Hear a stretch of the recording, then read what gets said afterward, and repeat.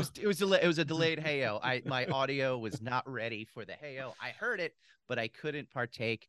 Top of the morning to you, Jeff. Yeah. How you doing, buddy? Here at 5:30 in the evening. Chip, I want to get right into it. Yeah. You are in South Philly. I am. You are a middle-aged homeowner in South Philly with a wife, career. Is it pretty crazy in South Philly nowadays with I guess you'd call it Philly's fever? Well, it's actually called COVID-19. It's been around for Jesus. 3 years. It's very serious.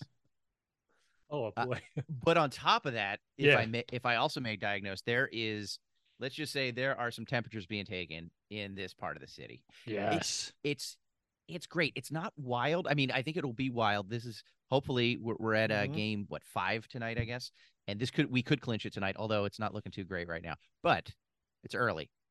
Oh, I didn't even check the score, so don't tell me. I just walked. It was like second. It was the second. I was gonna say period because we are talking hockey tonight. Hockey today, but it was the second inning and we were down 2-0 so far. Oh but, Jesus! Hey, whatever. Let's not let that put a damper on our show. They're going to come back. There's a lot of real estate to go, but yeah. So I'm sure Broad Street, which is only 2 blocks from me, will get a little crazy. But it's just been fun. It's been nice because it's Jeff. Everybody, all the houses are decked out for All Hallows Eve. Mm-hmm. And then people have their Phillies decorations, their Eagles decorations, and I can walk my dog. We can walk our dog at night, and we can hear home runs. If somebody hits a home run, we can hear the stadium. It's great. You're saying if there's a Schwarbomb? If there is a Schwarbomb, is that what you're drinking? Schwarbomb. That's beautiful. You can hear it, and you just hear people go nuts. Yeah, it's great. Yeah, just you hear the crowd roaring, and then you can hear. Actually, it's pretty funny. You can also hear commentary. So a lot of times I'll wear headphones when I'm walking my dog at night, but you can't do it during the Philly season because you can hear everybody. Like, first of all, everybody's TV is tuned to the game, and then you can hear their commentary from their living room. And sometimes it's happy and sometimes it's not happy. And nonetheless, it is always entertaining. That's fun. Has Philly's fever reached Lower Merion? Everybody it's basically like kind of like it is in Philly. Like everybody has Philly hats on. Mm-hmm. Everyone's walking their dog. You end every conversation with "Go Phils, go Birds." Sure. I think that's one of my favorite things to do. Like running now, when you run through, I run in Philly all the time, and I run in the park as well. Like everybody has either who's hiking or walking or doing it. They all have like Phillies gear, and it's just constant people going, "Go Birds." Go Phils, go Birds, go Phils. Great. It's great. Yeah. Right? Mm-hmm. That's what I say to Kelly. Like, I really like watching the Eagles. I really like watching the Phillies. But when they win, like this city is in such a good mood. Yes. Like it's so much better for everyone when they win, just for the mental health and the emotional state of people. Yeah. Because like, I'm not devastated like some people are. Like we have friends who literally like I worry about after an Eagles loss. Oh yeah. Right. Absolutely. I was never a huge sports fan. Like I always liked the home teams, never super into it. My friends were, but it was the year, I think 2005 or whatever, when we lost to the Patriots in the Super Bowl. It rocked some of my buddies for months. Like for months, their lives could not. And I still had to go to work the next day. Yeah. Whether they won or lost, it didn't affect me. And that was the moment where I was like, all right, I'm going to enjoy this, but I can't let it affect my life. No, it's true. There's a lot of other stuff, Chip, in life that's going on right now that can make you feel really bad. Yeah. That can really, Yes. Bring you down. This podcast, for example. Yeah, definitely. Let's call this not fun times with Chip and Jeff. Just like in a funk, Miles. Yeah, we really should. I just read another story about another true crime podcast getting like a TV deal. And I'm like, it seems so easy to do it because all you have to do is just find one murder that's either like super grisly or has some sort of sexiness to it. Yes. And just plan a 12 episode. Yeah. A little arc. Have one of the hosts have a very Ira Glass, matter-of-fact voice. Yeah. Not a lot of high, not a lot of lows, just very clipped and very like, and then just Jeff, talk about. Is that a foot sticking out from under your couch? Let me see where's that? I think we just got our first episode. Oh my God. Yeah. There's a dead body. There's a dead body in Jeff's basement right now, guys. See, and then episode 1. Yeah. So maybe, I'm not one following trends a lot, Chip, but maybe half of our episodes can be maybe just true crime. Right. I think that's a great idea. Because I think honesty is always the best policy. I don't know if I told you this, but I said that our neighborhood is all decked out for Halloween. I'm sure you've seen these 12-foot skeletons that you can purchase. They're great. They're great, right? And they're very scary. They're very tall.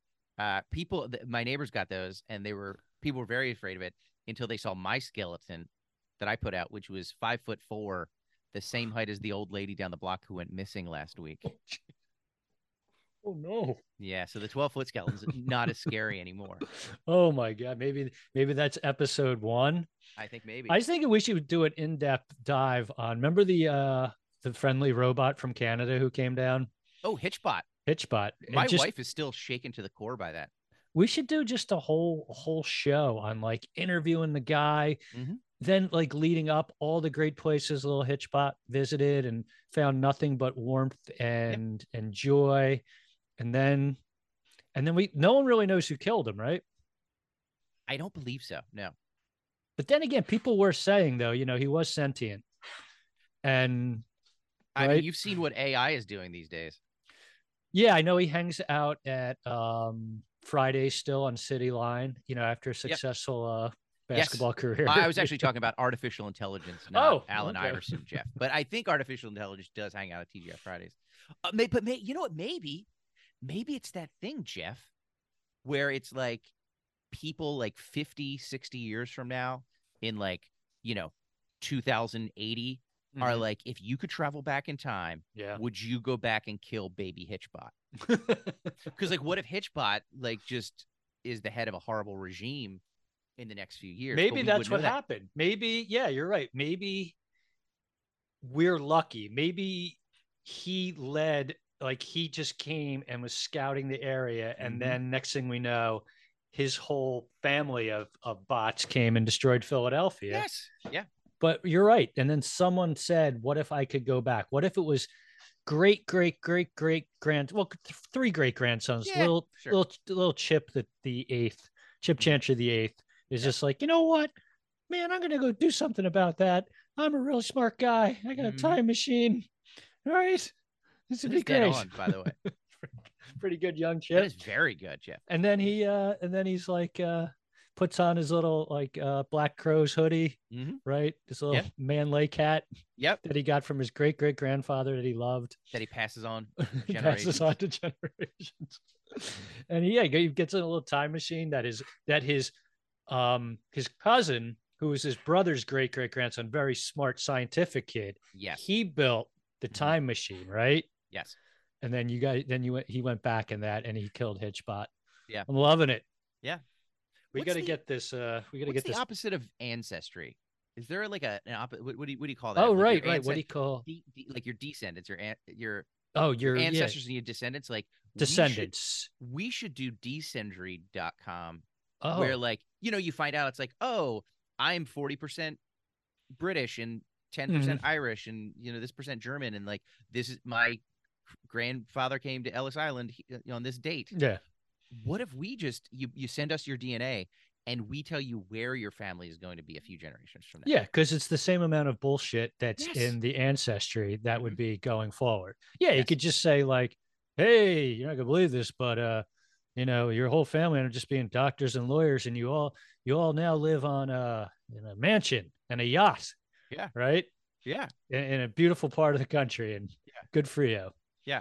Every week, your great grandson is wanted in 67 states, and you're like, whoa, there's a lot I need to learn in the future. Yeah. Well, you know what? Basically, AI could just basically take all the information that it finds about you and your family, puts it in this little database, extrapolates that, and saying, hey, most likely Jeff's great grandson is going to be doing time in San Quentin. Right. I did. And actually, that's not too far from the truth. I literally saw this yesterday. This is horrifying. That AI can predict if and when you and your wife will get divorced. That is based on just I don't know the exact you know how details. I predict people are getting divorced? How's that? It's very simple. All of a sudden, out of the blue, someone starts posting, "Oh, my amazing husband did this," or "Guys, you got to give it up for my amazing wife, who's just the best." When couples start throwing out that amazing work, Yeah. like Yeah. in post, Mhm. it's It's on the way out. Or a lesser version of that is if somebody starts using the word loyalty a lot in yeah. their Facebook posts. Yeah. I do refer to my wife Kelly always as the amazing Kelly Andrews because she's a magician. So Well, that is true. I right. mean, that's how I refer to her. That's how I said, "Oh, hello." One of the first times I met her was, "Hello, Kelly," and she's like, "If you could please refer to me as the amazing Kelly." I was like, "I am so sorry." So It's you're saying like AI basically can just be like, all right, let me check out Jeff's Facebook posts. Let me check out Kelly's. It's just like 2027, Mhm. living separate lives, right? Or it's like Kid. you see somebody and it's like, "Happy birthday to my beautiful daughter Melinda," and like it's like her 14th birthday, and it's like only her and mom in the picture, and you're like, Yeah. all right, see, oh, that's the sleuthing we should do. Maybe like that's the instead of like a true crime, it's like a true divorce podcast where Mm-hmm. somebody sends us, okay, listeners, send us a couple that you think something's going on, and then we do some internet sleuthing and find out what episode 2. Oh, the pictures from Disneyland have been erased from her profile. We need to obviously then to employ internet creep extraordinary George Passless to do Absolutely. some digging because no It, one no one digs deeper than that guy, right? no, he doesn't. He's my number one sleuth that I would go to. How fun is he on frigging do you watch Saturday morning cartoons? It's so funny. I need to get back into it. I It's the watched it best. religiously in like the last, just like over the summer. I got busy and I need to, but it is such a great shout out to our friends, the Found Footage Festival. Oh, Yeah. which I should give a little plug, Jeffrey. Hey, Yeah. if you're interested, I'm going to plug this just to you Yeah. and anybody else. I'm looking at the date, Thursday, drum roll, not February, I'm sorry, Thursday, November 9th. Yeah. That's in like 2 or 3 weeks. Yeah. Thursday, November 9th.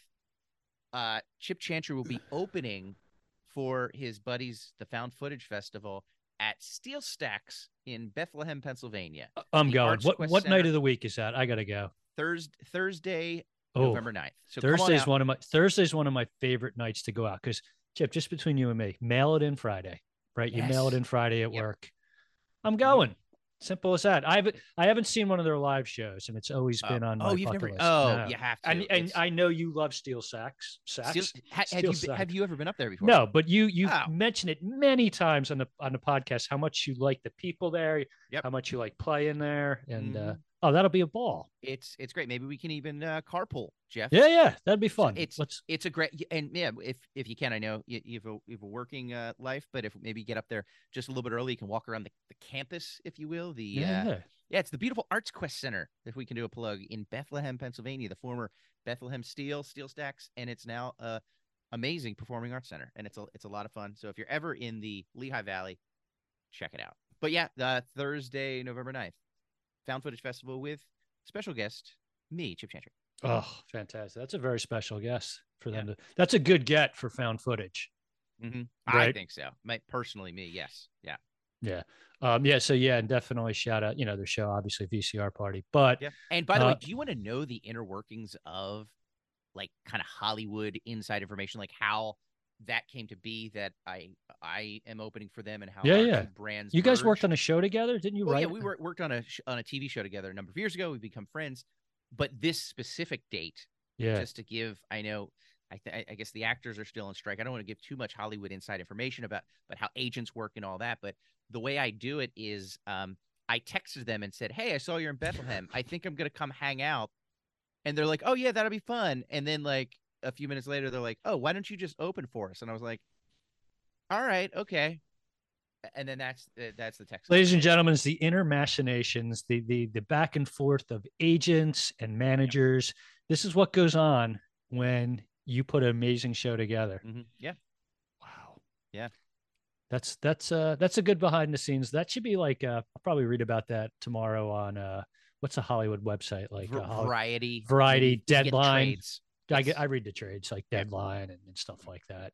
Yeah. Oh, that's exciting. I'm very excited because I don't get to go out that much, Chip, and there we go. Would be good to get out there and do some stuff. Yeah. It's funny because we're Phillied up, we're eagled up, baseball, football. But tonight, Chip, I don't know about you, but you'd be hard pressed to find someone who knows less about hockey than this guy right here. That's why I chose to do this podcast with you. I was like, who's somebody who doesn't know anything about ice hockey? And I think it's cool because I think maybe the crux of Dave's new book, our guest coming on, just going to tell you, I'm going to give you his name when he comes on. It's more exciting that way, but he's written a book about hockey, and it's one of those things. Like, I've known this guy for many years and I never really knew how much he loved this sport. And it was kind of surprising to see all of a sudden he comes out and he's like, I have a new book and it's this. Yes. That's pretty crazy, right? Mm-hmm. So we're going to have a lot to talk to him about. We have a movie that was quite a movie. Quite a movie. Right? Quite a movie. Have you seen it before, Jeff? I saw it when I was a kid, and I think I liked it a lot because of all the cursing, and it was fun to hear cursing, and it was fun to see those hockey players beat up everybody. But boy, there was a lot that was not fun about it. Yeah. A little problematic, my goodness. Boy, oh boy. The 70s are really depressing. Jesus. I mean, everything was just sort of tan colored and cold and sad and speaking of hairy, Chip, very hairy. Yeah, we're gonna admit this guy right now. I'm very excited, wow. Chip. Very excited. Let's see. Oh my God, he's connecting to audio. It's always exciting when they connect to audio, Chip. But more exciting, when they connect to video and you get to see just who they are. It's like a surprise that. It's what makes it all worthwhile. Oh, there he is. Oh my God, he looks better. He looks better than ever. Better and better every day. Hey, how's it going? Good. Can you hear us? Oh, yeah, I can totally hear you. Can you hear me? Totally. Yep. You sound great. You look great. What? First of all, what sweater are we wearing? What team? I'm wearing the Kenya Ice Lions. Nice. Today. I did a TV interview with Canadian television. All my Canadian TV interviews that were via Zoom, I did with jersey on, and then the in-person ones I dressed like a gentleman. Mix it up. Well, you're known for your sartorial splendor, your great style. So is it hard for you to like dress down for things? Like, you like to really put on the nines when you're out and about, correct? I do. It's more fun. I mean, but I'm also a man of the people. My general rule is in my own home or before noon, I'm willing to dress like just some guy. Yeah. But or in my neighborhood, if I'm just like running errands, like I went to the post office a little bit ago and I was wearing nice pants, but then I was just looking like a hobo basically. I look like I just threw on whatever clothes were around. Yeah. But like the average guy our age would look like, hobos going out, but that's not you. No. I just think, it's more fun. Yeah. To dress the post office in my neighborhood is actually it's a semi-formal attire, black tie optional. Wow. You have to dress up to enter the post office too. If you want to mail something, a package or something, they do. There's a little velvet rope and there is a bouncer outside. It's a government work, and he seems to be doing a good job, but he does check to make sure we are wearing hard shoes. We are not wearing a baseball cap of any kind, and in order for us to get into the U.S. Post Office. And, he should. I do respect it. Yeah, I think just in general, if I had to, mandate, I would say make people dress up as opposed to casual. I don't think anyone should wear sweatpants on a plane, for example. I think that should be illegal. But flip-flops are fine, of course. I don't think anyone should own flip-flops, period. I just get worried. I live in South Philly, and it is definitely a look in this neighborhood. I never do it, but to wear the flip flops, like I think they call them slips, slides with socks, white socks. Yeah, with white socks and mesh shorts. And I would never do that, because it doesn't look good. But what if there was ever climbing I had to do, or running for some, like if there was some sort of Cloverfield monster, or some Cloverfield, sort of, some sort of threat that I needed to do, and then all of a sudden I'm in flip flops and socks. I think it's horrible. I wouldn't even wear that in my own home. No. Just out of respect for myself. Like when I see people wearing those like mesh shorts, like those big basketball shorts, I think that is, it's just like someone who's fully just given up. I wish they were longer, the shorts. Yes. Yeah, I don't need to see my daughter shins. When she sees guys walking like we're at the shore, she's like, check out those longs. She calls them longs. Longs. It's like her. Yeah, it's a bad look, but it's a look that will never ever go away, especially in our beloved area. Yeah, nothing you can do about it. Yeah. Ladies and gentlemen, I have to, we jump right in because Dave, we love talking to you, and it's so easy to talk to you. Going to be honest, Dave, some of our guests, it's like pulling teeth. Zeros. Really? Yeah. Big zeros. Bunches. Names. They'll come out. They'll come out soon. Ladies and gentlemen, of course, our guest, comedian, author, insane shredder, and author of a new book, The Awesome Game, One Man's Incredible Globe-Crushing Hockey Odyssey, comes out in the United States October 24th, which is tomorrow. So this is book release eve for the one and only Mr. Dave Hill. Dave Hill, thanks for joining us. Totally. Thanks for having me. Dave, what are you doing for the big day tomorrow? Do you have special plans? Is there... I think, I had hoped to have a book event. That would have been the way to play it. Sure. Do a book event on the day of release in the United States. But due to a variety of circumstances, the book release will be next week, November 1st at Powerhouse Arena in Brooklyn. And I think tomorrow, I'm doing a few radio and podcasty things. But I think I'm just going to go get dinner with my lady. Nice. And, very nice. Good celebration meal. Yeah. I think we'll just... will you sign a copy of your book for her? I will, and I'll be like, who should I make this out to? No, I think I'm hoping that we go to my friend's restaurant, and I'll sign a copy and give it to him because he's a big hockey fan. He doesn't know we're coming yet. I haven't asked him. I should text him, see if we can get in.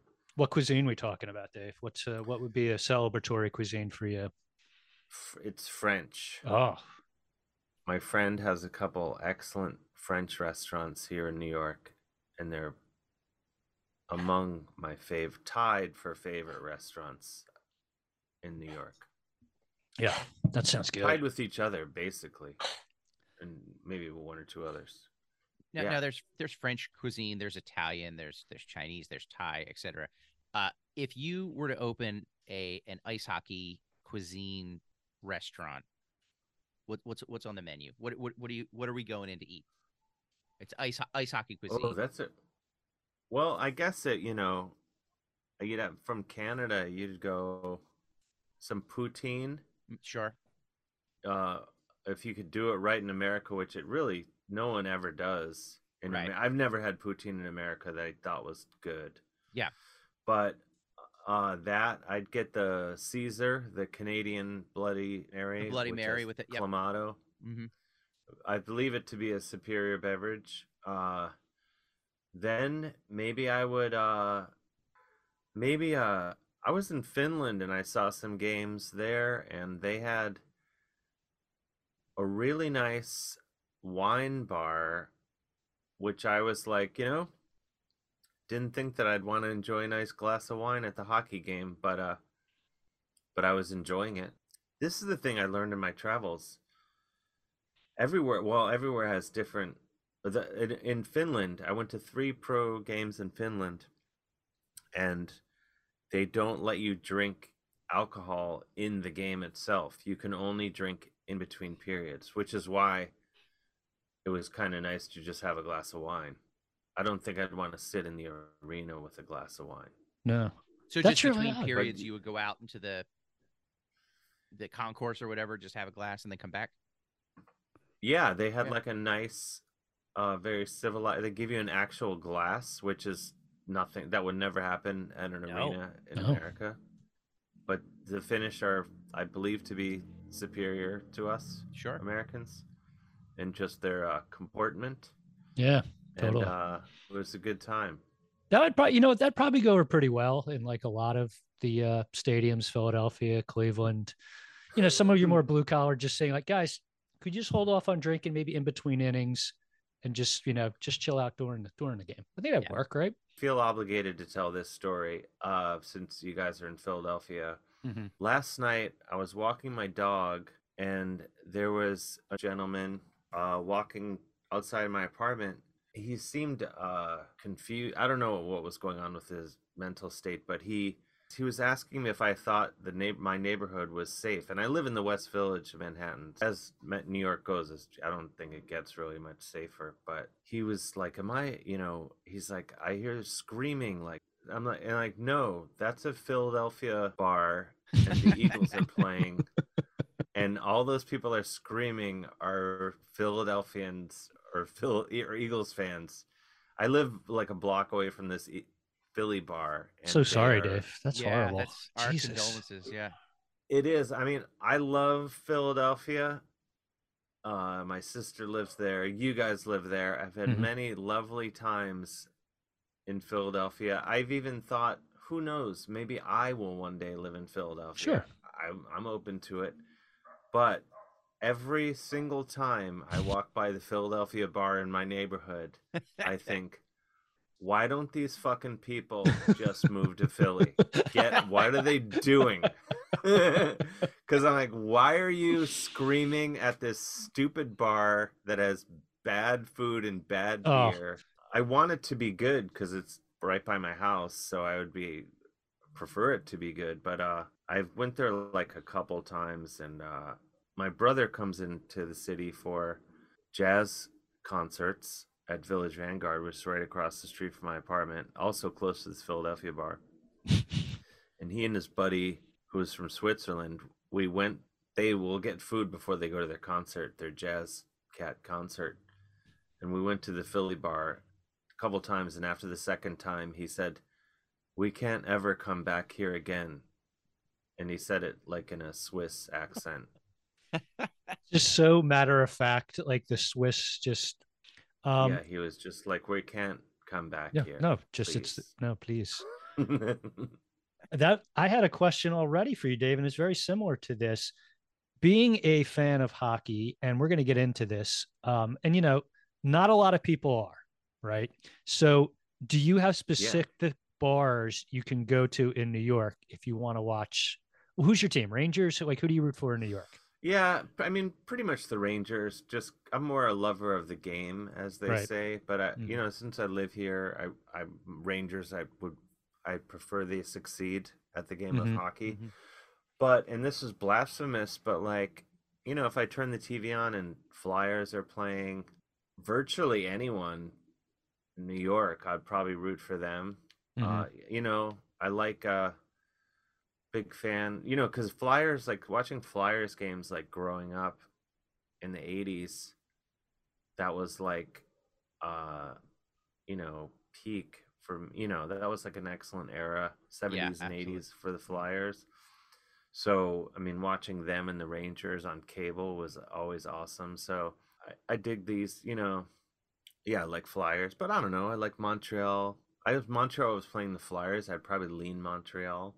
But aren't most bars like you'd go to hang out in, like, mostly hockey season coincides with the NBA, you get a little football.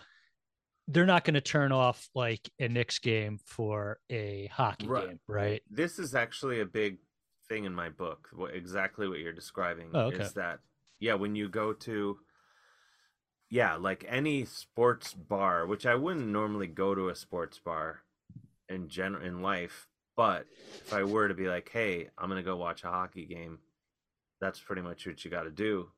But yeah, they might, if they have 6 TVs on, maybe one of them would have hockey. But yeah, like it's not, I don't think in New York, sadly, like I've walked into like neighborhood bar that has like 2 TVs, like one of the few places I would hang out in regularly. And I'm like, can you turn the Rangers game on? It's the playoffs. And they're just like, what? It would be like, it was like I asked them to put on like the Westminster Dog Show or something, which they probably would have had that on instead of hockey. Yeah, it's just not. There's a place called the Canuck not far from me in Chelsea. They have hockey because they're a Canada-centric establishment. Mm-hmm. There's another place, but pretty much unless you have at least 6 TVs, there's no hockey. You have to beg, and then I have to know like someone at the. I have to be a respected customer. To have that kind of sway. Well, I want to give I just want to tell people again, it's the awesome game, One Man's Incredible Globe Crushing Hockey Odyssey. Basically, in a nutshell, in his latest opus, Dave, who is you're from Cleveland. That's me. Cleveland hasn't had an NHL team since 1978. Dave tackles this hockey conundrum with full force, drilling down in what makes hockey so damn important in so many parts of the world, despite the average American not recognizing the sport's preeminent greatness. Dave, you have traveled across the globe, Poland to LA to Kenya, to find out where people will actually embrace a sport where the average American will not. Correct? Yes.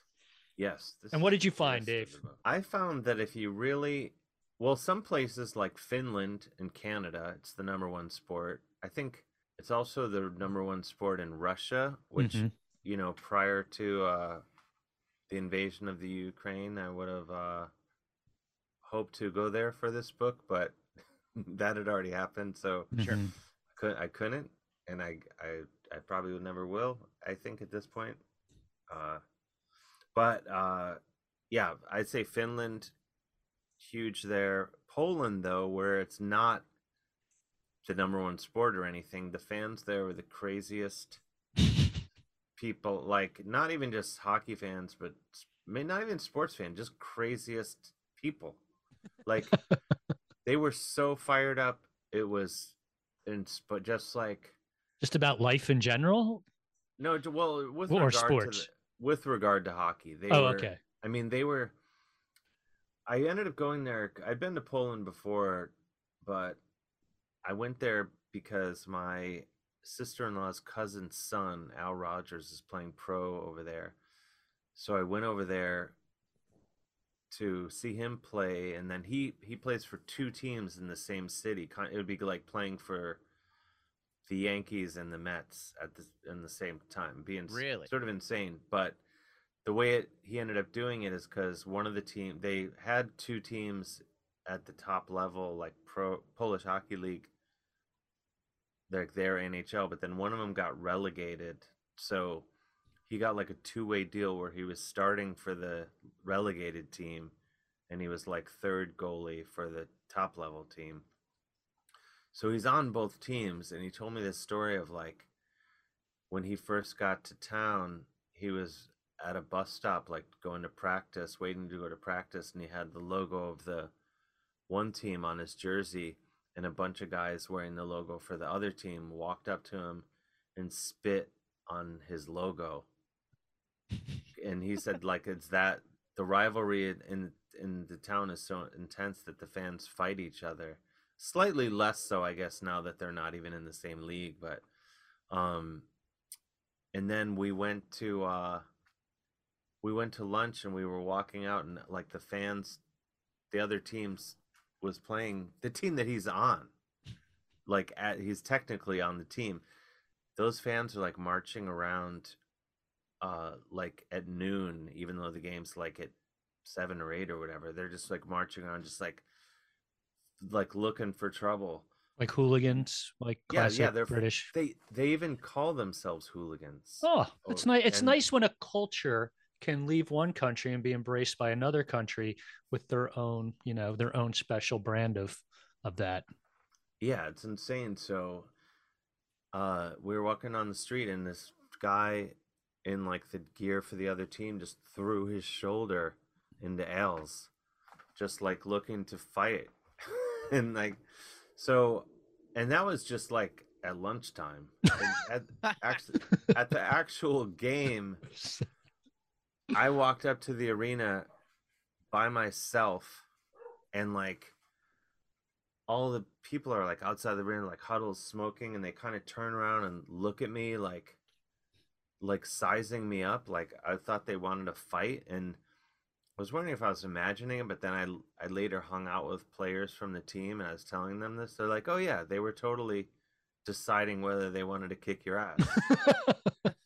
And for whatever reason, maybe they thought they didn't view me as a threat, or maybe they thought we can't take that guy. That's probably the latter, probably. I believe, right? Yeah, they left me alone. But I then I went in the arena, and there's two sides.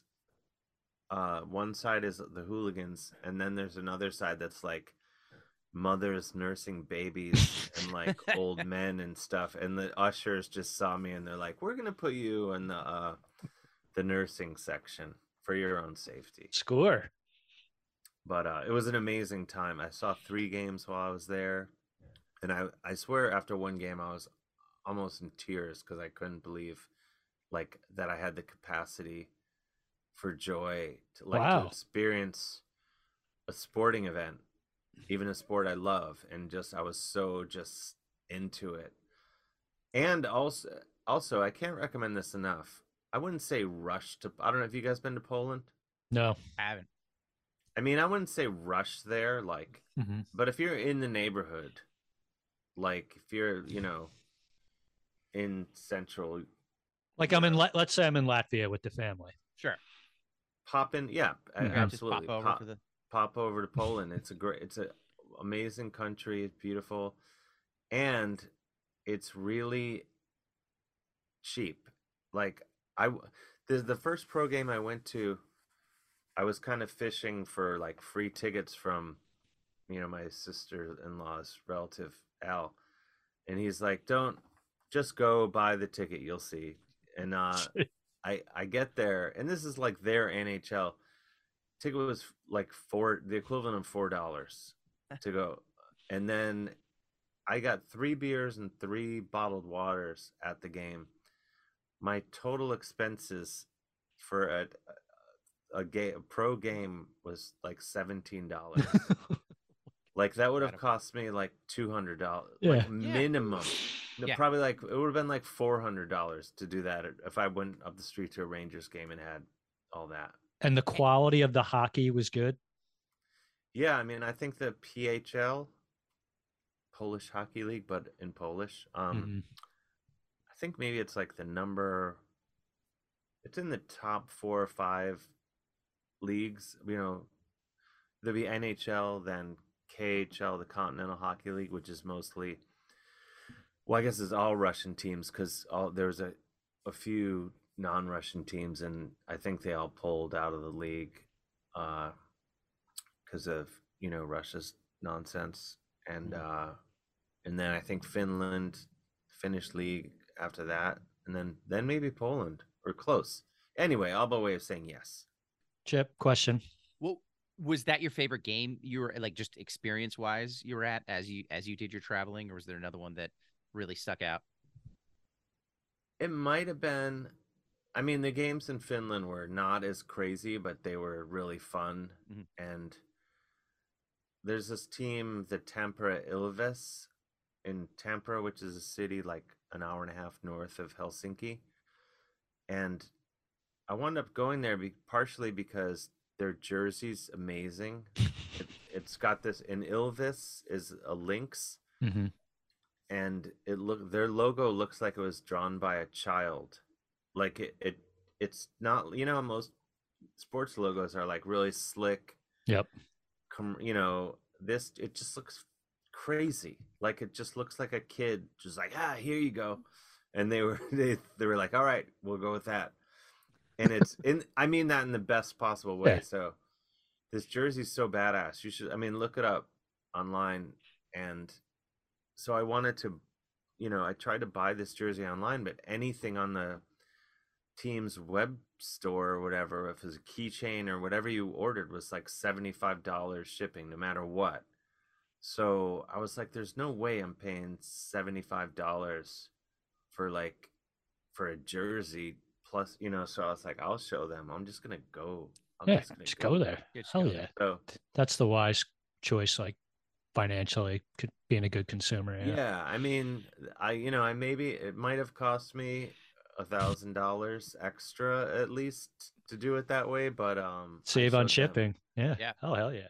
Dave, what as Americans, like Chip and I, we're not hockey guys, and it's probably no fault of our own. I think it's more of like, where you grew up. I had friends who played hockey only when the lake froze, and there was no rinks within probably 40 minutes. So hockey wasn't a thing, even though now probably the number one sport with guys my age who I grew up with they're all hockey fans now, like insane Devils fans, insane Ranger fans. And Chip, you're not a hockey. I enjoy it. Like I'm more of a casual fan. Like I think you're somebody who just like wasn't into it. Like I really loved it growing up. My brother and I tried to play growing up. It was so expensive around here, so we just didn't have the money for all the equipment and the ice ties. So I sort of fell off. But yeah, I'm definitely more of a casual fan nowadays, especially with the Flyers, the way they're doing. So Dave, like, what's the elevator pitch that you could say to someone to be like, oh, you don't watch hockey? Well, you should, because as succinctly, I mean, I know we're all going to read the book, and by the end of the book, we're going to be sold. But can you at least give someone like an entree into why? I think on a simple level, it has like all the action. It has like the brutality of like football, but then it has the finesse and precision of like tennis and baseball, and it just has this has the speed of soccer and lacrosse. Not that there's a lot of lacrosse is even less popular than hockey. We can all say count of three. Lacrosse sucks, right? Lacrosse sucks. It can fuck off. It can really just eat a bag of lacrosse sticks. Yeah, exactly. Right. So, but I think it's just everything at like that movie, Everything All at Once, or whatever that movie, Yep. Everything Everywhere All at Once. Yes. It's a metaphor for life itself. I think it's chaos and precision and persistence and chance and for my money, playoff hockey is, there's no better playoff in any sport than hockey. Yeah, I mean it's like a whole other season. They just it lasts 3 months, the playoffs, so it's it's good. If it lasts that long, it's good. Yeah, I think that's what I love about hockey. It starts, I don't know, early October, ends maybe July. Just hardly ever not hockey season. You only have to really wait a little while before you can start hockeying it up again. I think, and we're going to get to this soon, maybe the crux of this show, but I was really excited when I first saw the hockey action in this movie Slapshot, where I thought they filmed it really well. And like when they just showed Michael Antekin, like just skating, like you said, Dave, the finesse, and like the first time he passed it to another guy, and it was just like a thing of beauty, like the filming of it, and actually, the physical ability of these guys. And I'm like, I remember, growing up, I saw Slapshot all the time when I was a kid, and it was just, we were happy because of all the cursing and the fighting, but I didn't pay attention to anything else. So when I saw am I wrong, but the hockey action in the movie's good? Slapshot. Yeah, I think it's surprisingly good. Like I just saw some scene. I haven't watched it in maybe a couple years. I guess I watched it most recently, like during the pandemic at some point. But yeah, it's like I mean, that's sort of one of the things about it is like, I mean, just the skating alone, like it's the only sport where you have to learn a whole new mode of transport, like in terms of you're not walking or running. You have to learn this. It's the hardest sport. You have to get really good at skating is like that in itself is like, that's years of work right there. And then you have to do all this other stuff. Right. Because that's not the most important. That's the ancillary part, is being an amazing skater. The main part is then being able to use a stick and score with it and blah, blah, blah. Where other sports, it's just like, any idiot can run. right? And that's what they're doing. I was just running earlier. Running, like anyone who brags about running or talks about running a lot, anyone can do it. Yep. It's literally hit a hornet's nest, right? You're not skating away from that. You're just gonna start running. Exactly. But Dave, as a young Dave Hill, you're in Cleveland. You don't have a professional hockey team. There's every other sport around you too. And by the way, who was your team growing up? Yeah, I know you mentioned the Rangers and the Flyers. Did you have a team growing up?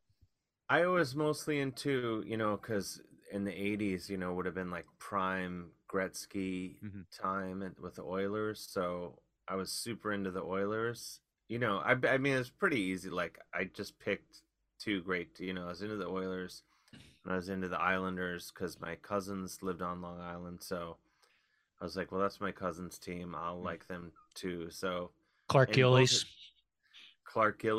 Moose Jaw, Saskatchewan's own, the late Clark Gillies. So I know, Dave, one of your things you like to do is know the hometowns of hockey players, correct? Like, you're good at that?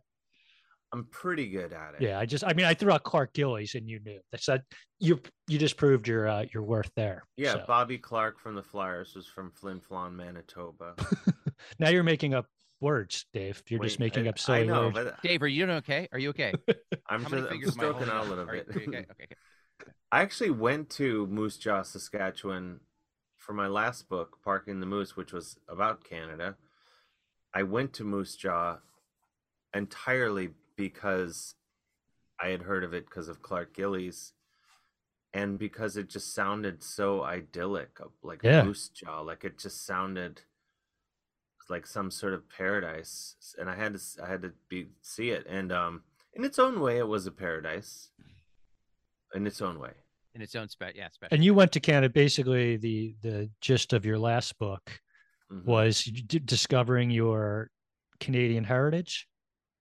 Yeah, my grandfather was from Clinton, Ontario. So, and growing up, in as you know, in America, in school, and in our schools, in our homes and streets, we're constantly, taught that America is the greatest country, which, I would argue it's led to some problems in recent years.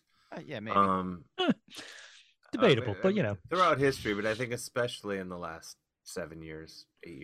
Yeah. But my grandfather, being from Canada, always taught me and my siblings that Canada was the best country. So I grew up always thinking like, no, Canada is the best.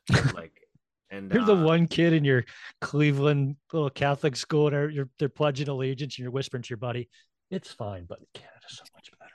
I truly I was because he was the patriarch or whatever. So yeah, you got to listen to him. Yeah, I was like, he wouldn't lie to me, even though. Ignore the fact that he hasn't lived in Canada since his 20s, but he always said that. So I believed it as a kid. And so my last book, I was just like, oh, like what, somehow, despite him saying this and despite my fascination with all of these weird Canadian towns, I've only been to Toronto and Montreal. So I wanted to see the rest of it. And I saw more. The funny thing about Canada, like Americans, at least most Americans I've encountered, have been to like a fair amount of places in America. Oh yeah, totally. But Canadians, most of them have only been to like a couple places, like unless they're like in a band or something, like they've only, like, most people I talk to have never been, to Saskatchewan or Alberta or, I've been almost everywhere. Few places I missed, but I would say way more than the average Canadian. So people in Toronto are like, why the hell are you going there, Dave?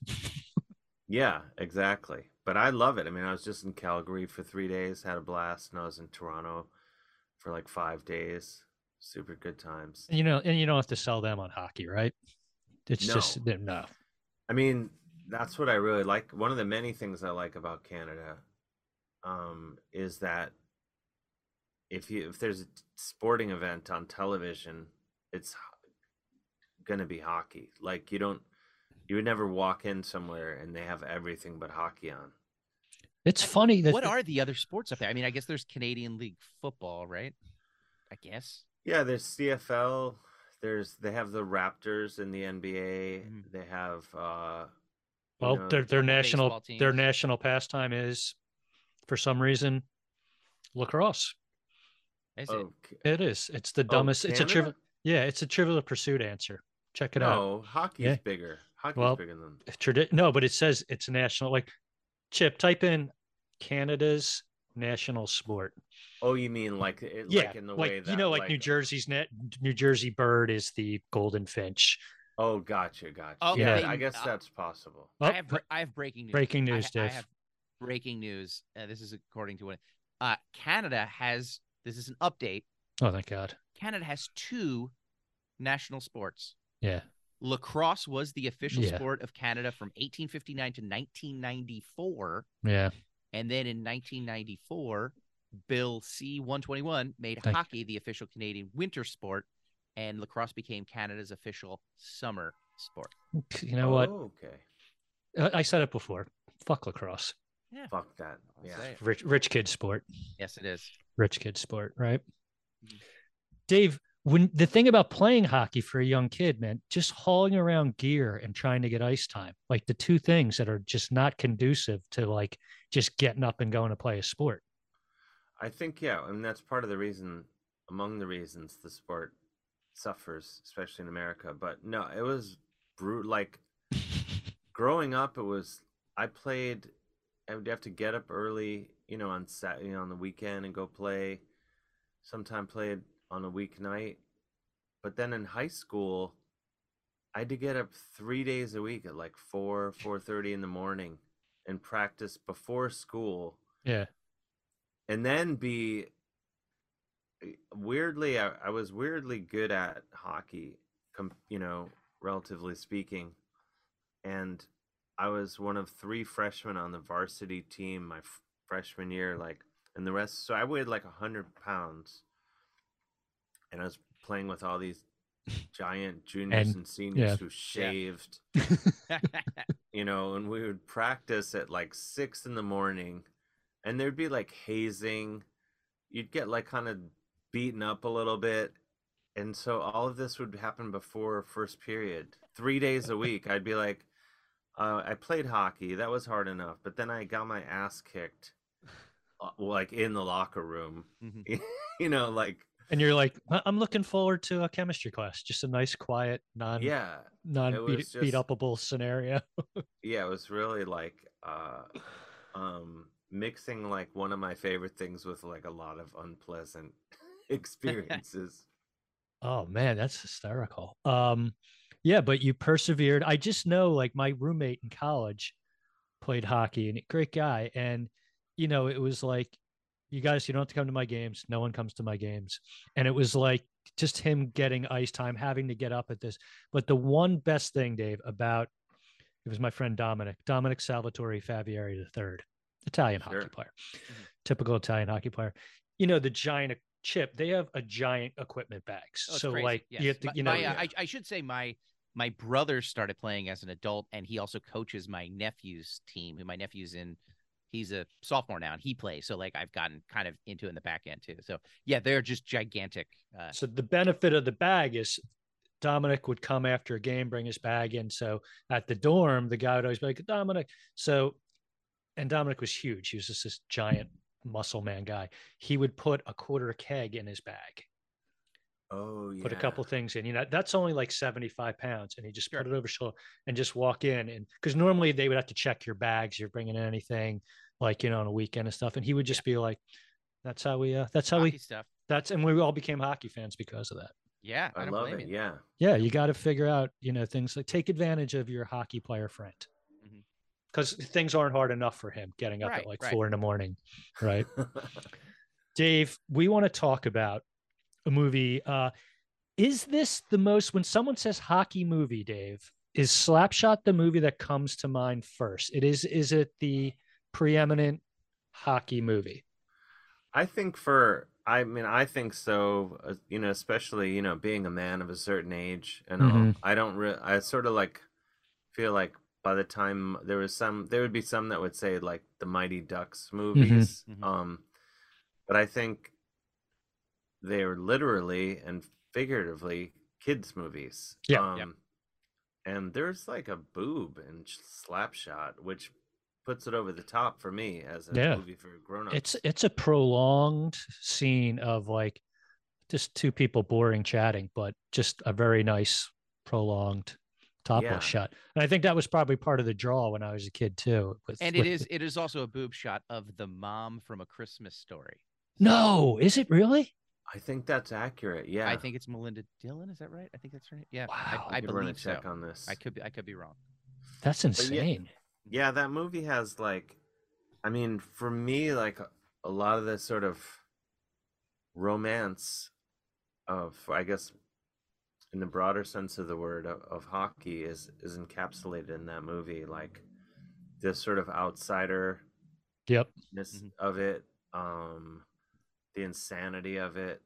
It makes looking like getting to the game, everything up until the game is a real chore. It really makes it look hard to Yeah, it's do. crazy, and it's like you even like, you know, I think it portrays a lot of that. Those that's what those leagues were really like. Maybe not that cartoony, but it was insane kind of stuff, and like just the drinking and stuff. I mean, that's still to this day, like you just hear about, just like there's nothing to do but drink beer on those buses, like on those lower level, minor league teams driving from town to town. You're not flying on a private jet to all your games. And I Yeah. think that's something interesting too, that hockey is fairly unique. I guess you have minor league baseball, but not a lot of sports have that built-in system of those minor leagues. Yeah, yeah. Football, basketball. Most of them you're just coming out of college. College, yeah. Well, the cool thing was the person who wrote this movie was a woman, first of all, Nancy Yeah. Dowd, Mm-hmm. and Mm-hmm. it's based on her brother, who was a minor league hockey player in the 70s in Pennsylvania. And this movie was filmed in Johnstown, Pennsylvania, USA. Johnstown is probably still not the most, let's say economically thriving area. Yeah, They had a flood, yeah. great flood Mhm. there, they embraced, and that was great for them. But yeah, so I think she just got all these stories, and I was reading like some interesting facts, like he was doing this while she was writing this. So she asked her brother, Jim Dowd, I think his name was, take a tape recorder and tape record some of the conversations the guys are having in the locker room, and I want to use it. And he told them. They were like, oh fuck yeah, hell yeah. um and this movie's also known for, like, at the time, the most curse words and f-bombs in like an amount of time for that movie. Like, it was over the top, which was another draw to some people who, like a young person like me, who enjoyed a good f-bomb on an HBO movie on a Saturday night. Sure. Yeah, no, that movie had it all. It was funny. It was weird. Uh, there's boobs, as discussed. Mm-hmm. Paul Newman. You have a big star who somehow agreed to do this movie. How old do you think he was in this movie, Dave? I think I looked it up at one point, but would he have been like 43 or something? Older. This movie came out in 1977. He was born in 25. Okay, I'm not a doctor, but he would have been 52 years old. 52 years old. Wow. Right around my age. And he looks good. This gives me hope. Well, this Yeah. isn't happening anymore, but it had to have been at least 10 years ago, I think. There was word that Rob Zombie was going to make a movie about the Flyers, the Broad Street Bullies era. And I saw this announced that he was, going to do this, and I emailed all my vast team of representatives, handlers, and my handlers, and I was like, please, Just I am made to be in this movie. And then I think he ended up abandoning the idea. because everyone saw his Monsters movie and they're like, no, let's not give this guy a movie again. Yeah, I don't know, but I figured. Oh, that would have been like, who would you know one of the Broad Street Bullies you want to play, or would you be just like a second string guy, or would you go for one of the roles, one of the main guys, Bernie Perrant maybe? I would take whatever, equipment manager, Dave the Hammer Schultz. Oh, I was just gonna say, I know Dave a little bit. He does a little bit of stand-up comedy, or at least he used to. I haven't seen him in a while, but he pre-pandemic he would do for sports banquets and that type of thing. He would come and do some stand-up, and actually his son for a while was doing a little bit of stand-up, and I'm not sure if he still is or if he's still in Philadelphia. But yeah, I met Dave the Hammer a couple of times and was just a sweetheart of a guy. He had just big giant hand, like I just picture every huge, just crushing you. And yes, exactly, yeah. But it was great. Does he still live in Philly? You don't know? It's been a couple years since I've seen him, but probably. Dave, I can almost guarantee like they all live in like Voorhees or like South Jersey or in Philly, because they were such celebrities here. Like some go back to Canada. I believe like Lindros went back and Leclerc, but the ones who like they're such celebrities to this day. Like Bernie Perrant still probably hasn't paid for a meal ever since then, and he lives in the area, and he's literally every time he shows up, it's like Norm from Cheers. However, what was that, 100 years ago, right? As well, it should be. Yeah. I mean, Bobby Clark, I think he still works for the Flyers. Yeah. He's got to live around there. Yeah. I mean, he's the king. Oh, yeah.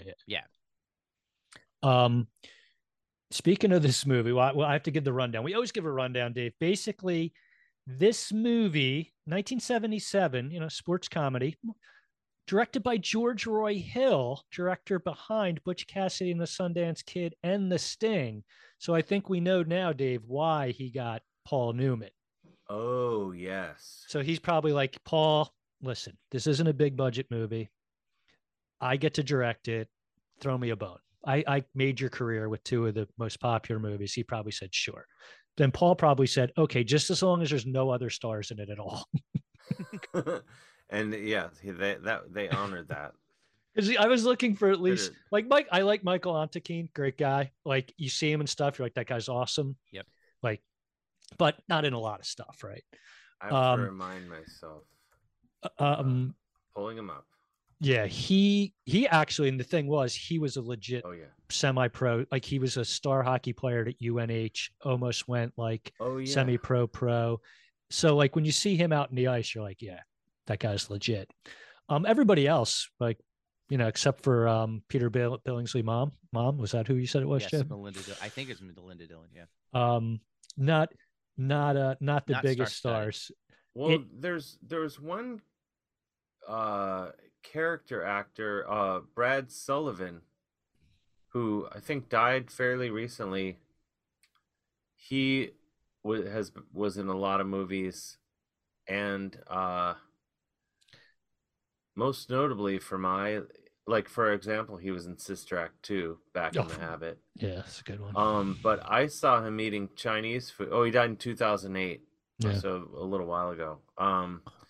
So I saw him eating Chinese food in a restaurant once, and that was my brush with him.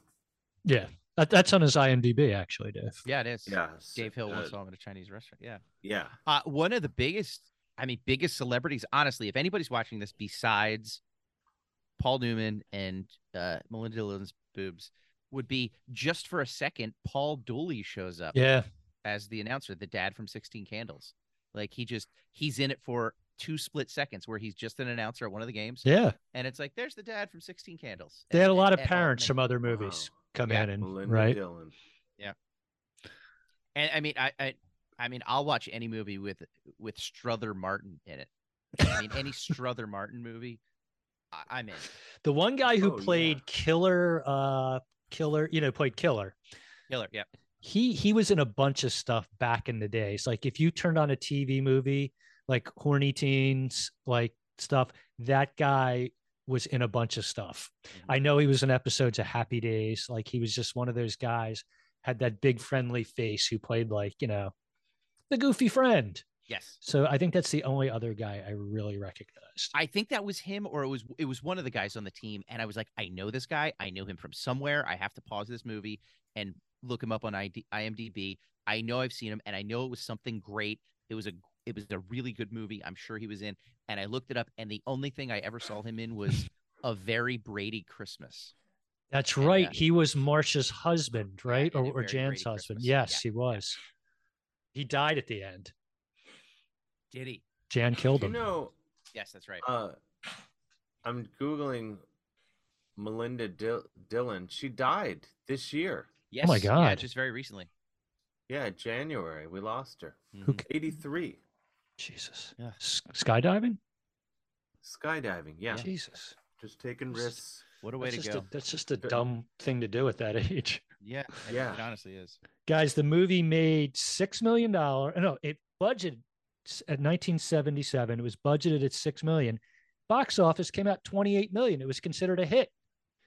Now, Dave, most of the movies we talk about on this show, they're mostly like, comedies from the 80s, early 90s. It's usually the other way, 100%. It's like became a cult hit, made no money when it came out, barely broke even. This one was considered a hit at the time because Old Blue Eyes himself, right? Paul Newman. Was he Old Blue Eyes, or who was Old Blue Eyes? That's Sinatra? Frank Sinatra. But I would dare, Dave, you probably know this. Who is the most beautiful blue eyes, Sinatra or Paul Newman? I mean, I got to go Paul Newman on that. I mean, I feel like Paul Newman. But also, if I can bring, further connection to the stars of this movie, my mom once went out with Paul Newman, like in a group setting. They were both from Shaker Heights, Ohio. And she did say that there was a night when they were all sitting out for beers or whatever they were doing. So it's weird, my family's connection to the stars of this movie. I saw, Chinese food. Chinese food Guy. Sitting at a table next to Paul Newman. But also what little I know of Paul Newman and Frank Sinatra, it seems like maybe Paul Newman was a better guy. I'm guessing Paul Newman. Paul Newman, reading a lot about him. Good dude. Frank Sinatra, probably not. Hey, anyone from Jersey? Any of my? I didn't mean that. You don't want any trouble, but trouble. Want to hear something weird about Paul Newman? For a guy who has the most beautiful blue eyes in the world, like stunningly blue. Just picture him putting on like a shirt like this, the way this would bring out his blue eyes. It would be almost like, oh, forget it. He was colorblind. He couldn't even see his own beautiful blue eyes. Really? Well, isn't colorblind. You just can't. Yeah, I don't know, Dave. I'm not a doctor. You're not a doctor. I just figure if someone's colorblind, I just think everything's in black and white. That's like in cartoons. It's like everything's Dennis the Menace. Yeah. That's like, speaking of, if I can, connections to hockey movies, Rob Lowe from the hit movie Youngbloods. Mm-hmm. I met him once. Beautiful. Talk about blue eyes you could just get lost in. That guy. Wow, what is it with hockey movies and blue eyes? I don't know, but I met him and I was like, oh, this is why some people are stars. Yeah. They're ridiculously attractive. And he's still, you see him, he's still just a great look. Like just picture that life where all he had to do was just be his beautiful self and everything. Yeah. Right. Everything will fall into place. Not too dissimilar to the three people who are on this podcast. Just I mean, watching it through feels life. like you could have been talking about any of us. Chip, this is especially for you. I'm throwing in fun facts right now, Dave. Yeah. The role of Quincy in the well-known film Jaws was offered to Paul Newman. Oh, Quint. Quint. Oh, did I say Quincy? Quincy. What Quincy? Wasn't there a guy who sliced open bodies named Quincy? And no, Quint. Yeah, was offered to Newman. Really? And he declined the part. That's Robert great. Shaw. Jaws is my favorite movie of all time. Yeah, That's so why I think we talk about no yeah, matter Newman what would have movie been we discuss, we a always talk much about Jaws. different vibe to that movie. Yeah. But I could picture him being, again, though, he's too good looking. It would be too distracting. Yes, it would be. Right.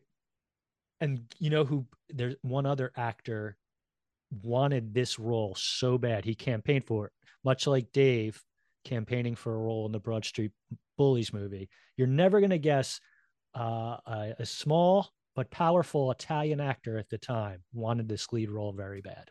Danny DeVito. Not that small. Oh, a little taller. Okay. Joe Pesci. A little taller. Robert De Niro. Maybe very on par with Robert De Niro. Maybe Pacino? A little Pacino. Really? I can't pick, but yeah, really. Al Pacino wanted the role more. Like he campaigned for it, and he said, and the only thing the director said was, "You have to know how to skate." Mm-hmm. And he never really answered the question whether he knew. Al Pacino is probably one of the guys who went like all method, be like, "I'll learn." Sure. But Dave, being an ex, you can't just learn how to hockey skate when you're that age. That's the hard. You know how hard it is. I don't think convincingly, no. Yeah. Like you could tell. Like a lot of like I hate when they say like, oh, and Bradley Cooper learned to play guitar for that movie with Princess Gaga or Lady Gaga, and he's Princess Gaga. Yeah. Is it? Yeah. Dave, you're into music. Is it Princess or Lady? Could you? Yes, I believe either is acceptable. But when you hear like, oh, he just learned how to play, or the guy just learned how to play drums in that movie where the guy yelled at the drummer the whole time. Mm-hmm. Like, you just don't. It's not plausible. No, it's not plausible, right? The reason the hockey scenes are great, as I said before, like they stacked both teams, like in the movie, with like real legitimate players. Like they had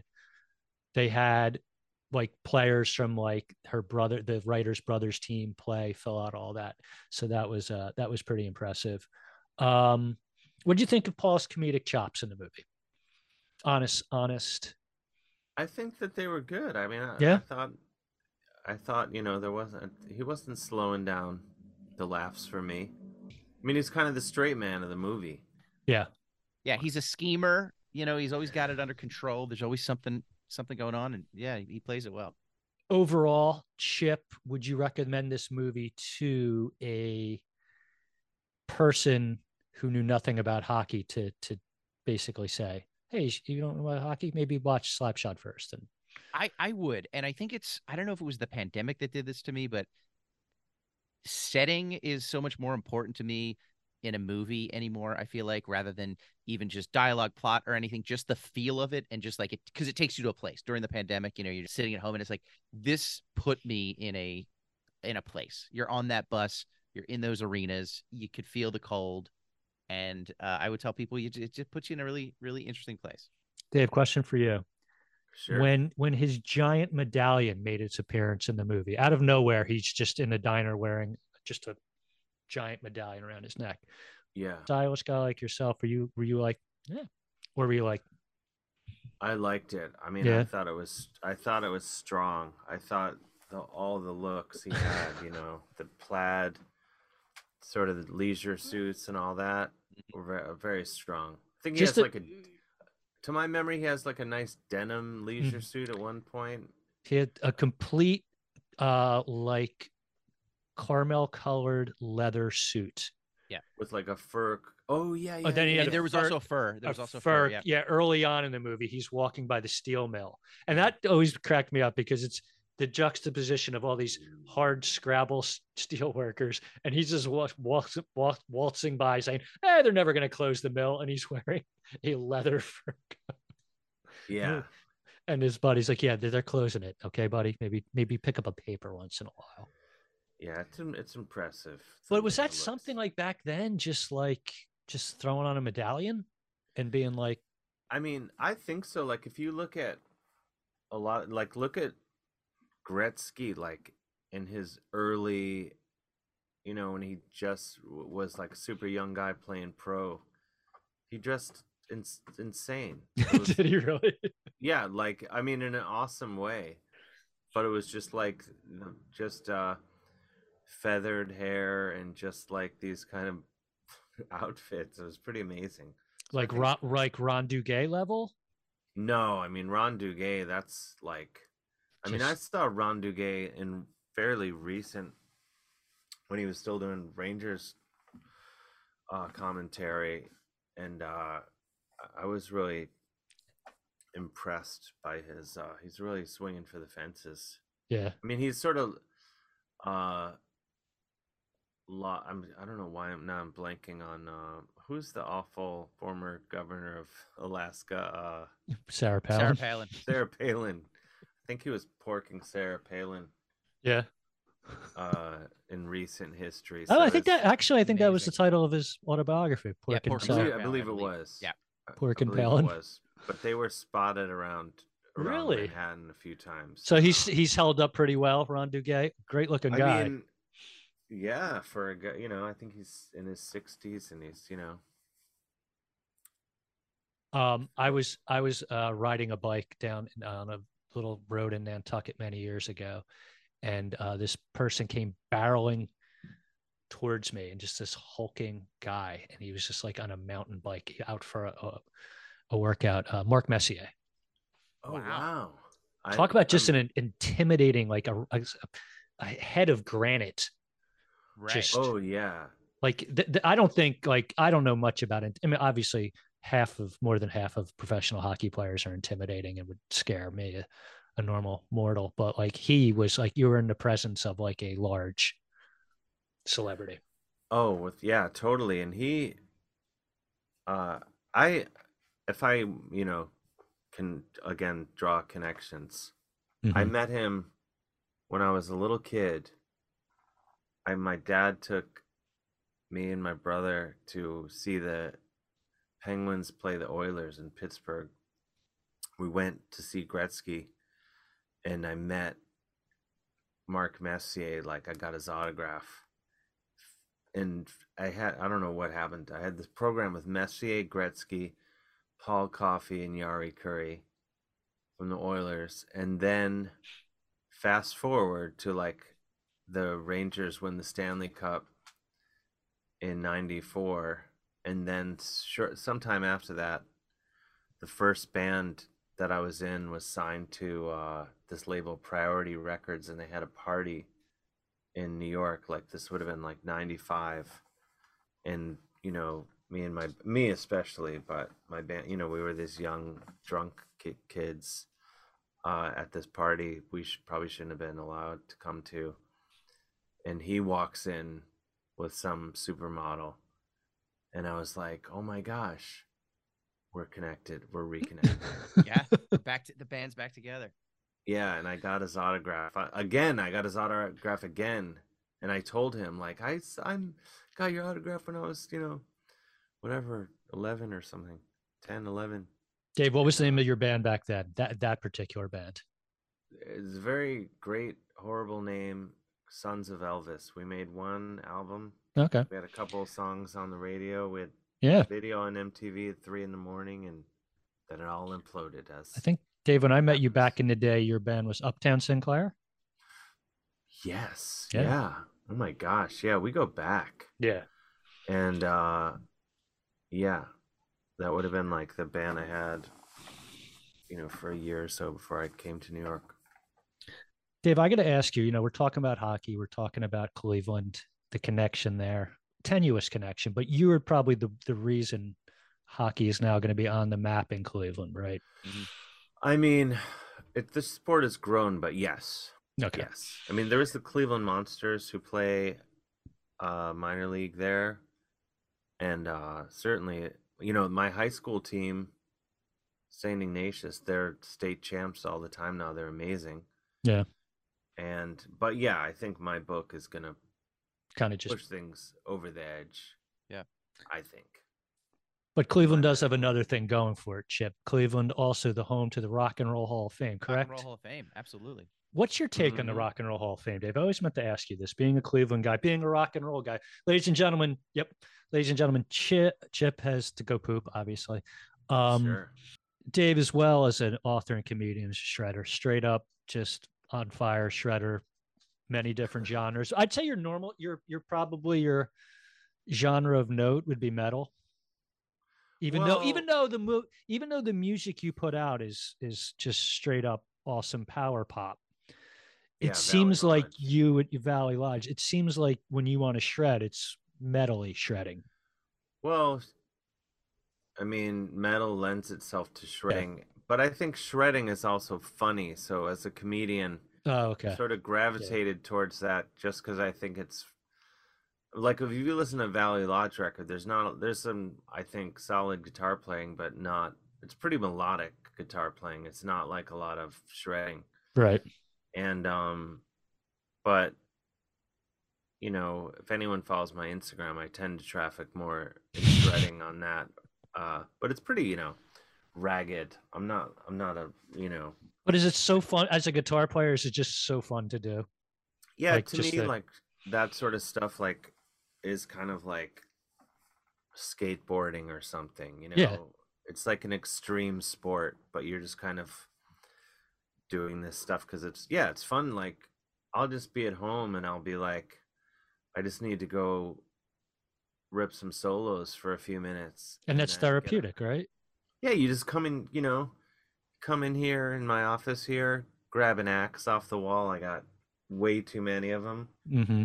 and I just start ripping solos. And then I'm like, okay, it would be like the way one might go outside and you know try to hit a few free throws or whatever. I just go Like do some of my throw a frisbee like 400 feet, right, Chip? Yes, Yeah. exactly. Yeah. Right. yeah. I just go in here. I come in here, rip some solos, then I get back to whatever I was doing. So the question at hand is, what do you think? What do you think of the Rock and Roll Hall of Fame? Well, I think the thing that people don't I do like the Rock Hall. Yeah. I think it's pretty amazing and many and always doing cool stuff. Um but I think what people forget is like if they just put everything in like every year people are like why isn't whoever Thin Lizzy or whoever you know some great band. I don't think Thin Lizzy's in yet. I could be wrong. But they'll be like why aren't they in yet? And it's because if they just put every great band in, their Yeah. business they're done. Yeah. They have to keep this going for you And know yeah, that's a great point. And it keeps people talking. It keeps like angry fans of yeah, like it keeps gives Eddie Trunk something to get mad about every year. He's like, I don't understand. how I can don't understand. Warren and Dokken, two of the greatest bands from my era, Yeah, not even and Cinderella? Come on. yeah, Yeah, I appreciate that. His devotion to that. His I'd say Eddie Trunks, the majority of music he likes that is bad, I'd say 80%, maybe 90%.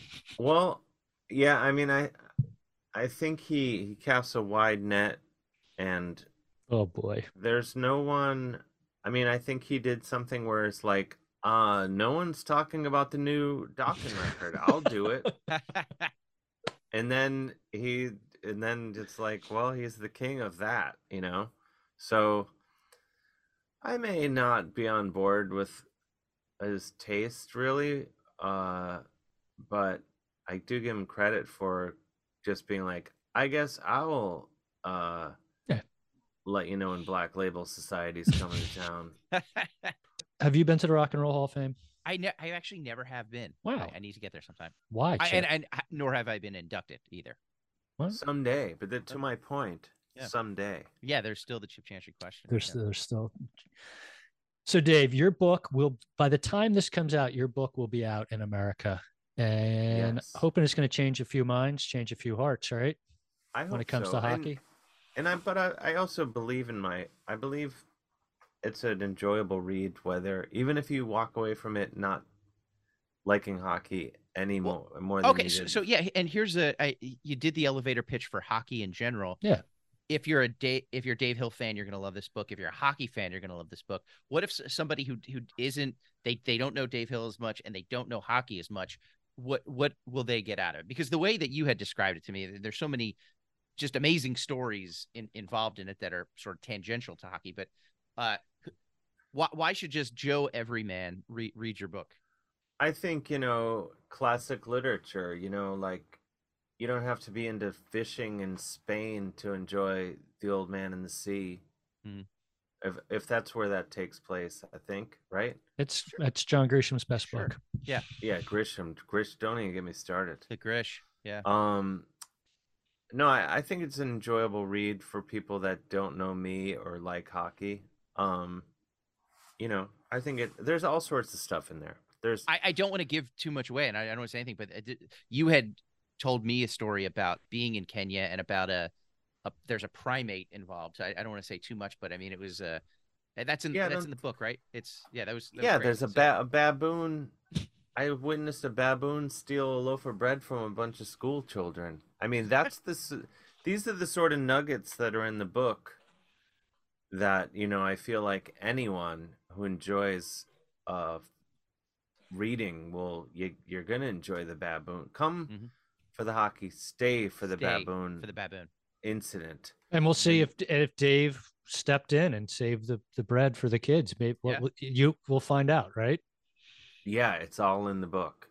And there's Polish intrigue. I got in trouble with the police in Poland. Wow. Okay. There's a lot in this book. Besides, hockey's really the jumping off. It's the amuse-bouche. Oh, nice. Of the book of hockey, and then next thing you're like, oh my gosh, now he's having nachos in Finland. Yeah, with a nice glass of wine. Yeah, exactly. Right after period 2. Mm-hmm. Well, Dave, we wish you nothing but the best. I loved your first 2 books. I'm sure I will love this one. I'm not correcting you, but there were 3 before. 3? No, I know. I hated this. I know. I only loved your first 2 books. No, I know that's what you meant. I'm just for the listener who's like, well, I'm a completist. I want to get all of the books. You can. Wow, I have to get my other Dave Hale book there. I think I missed out.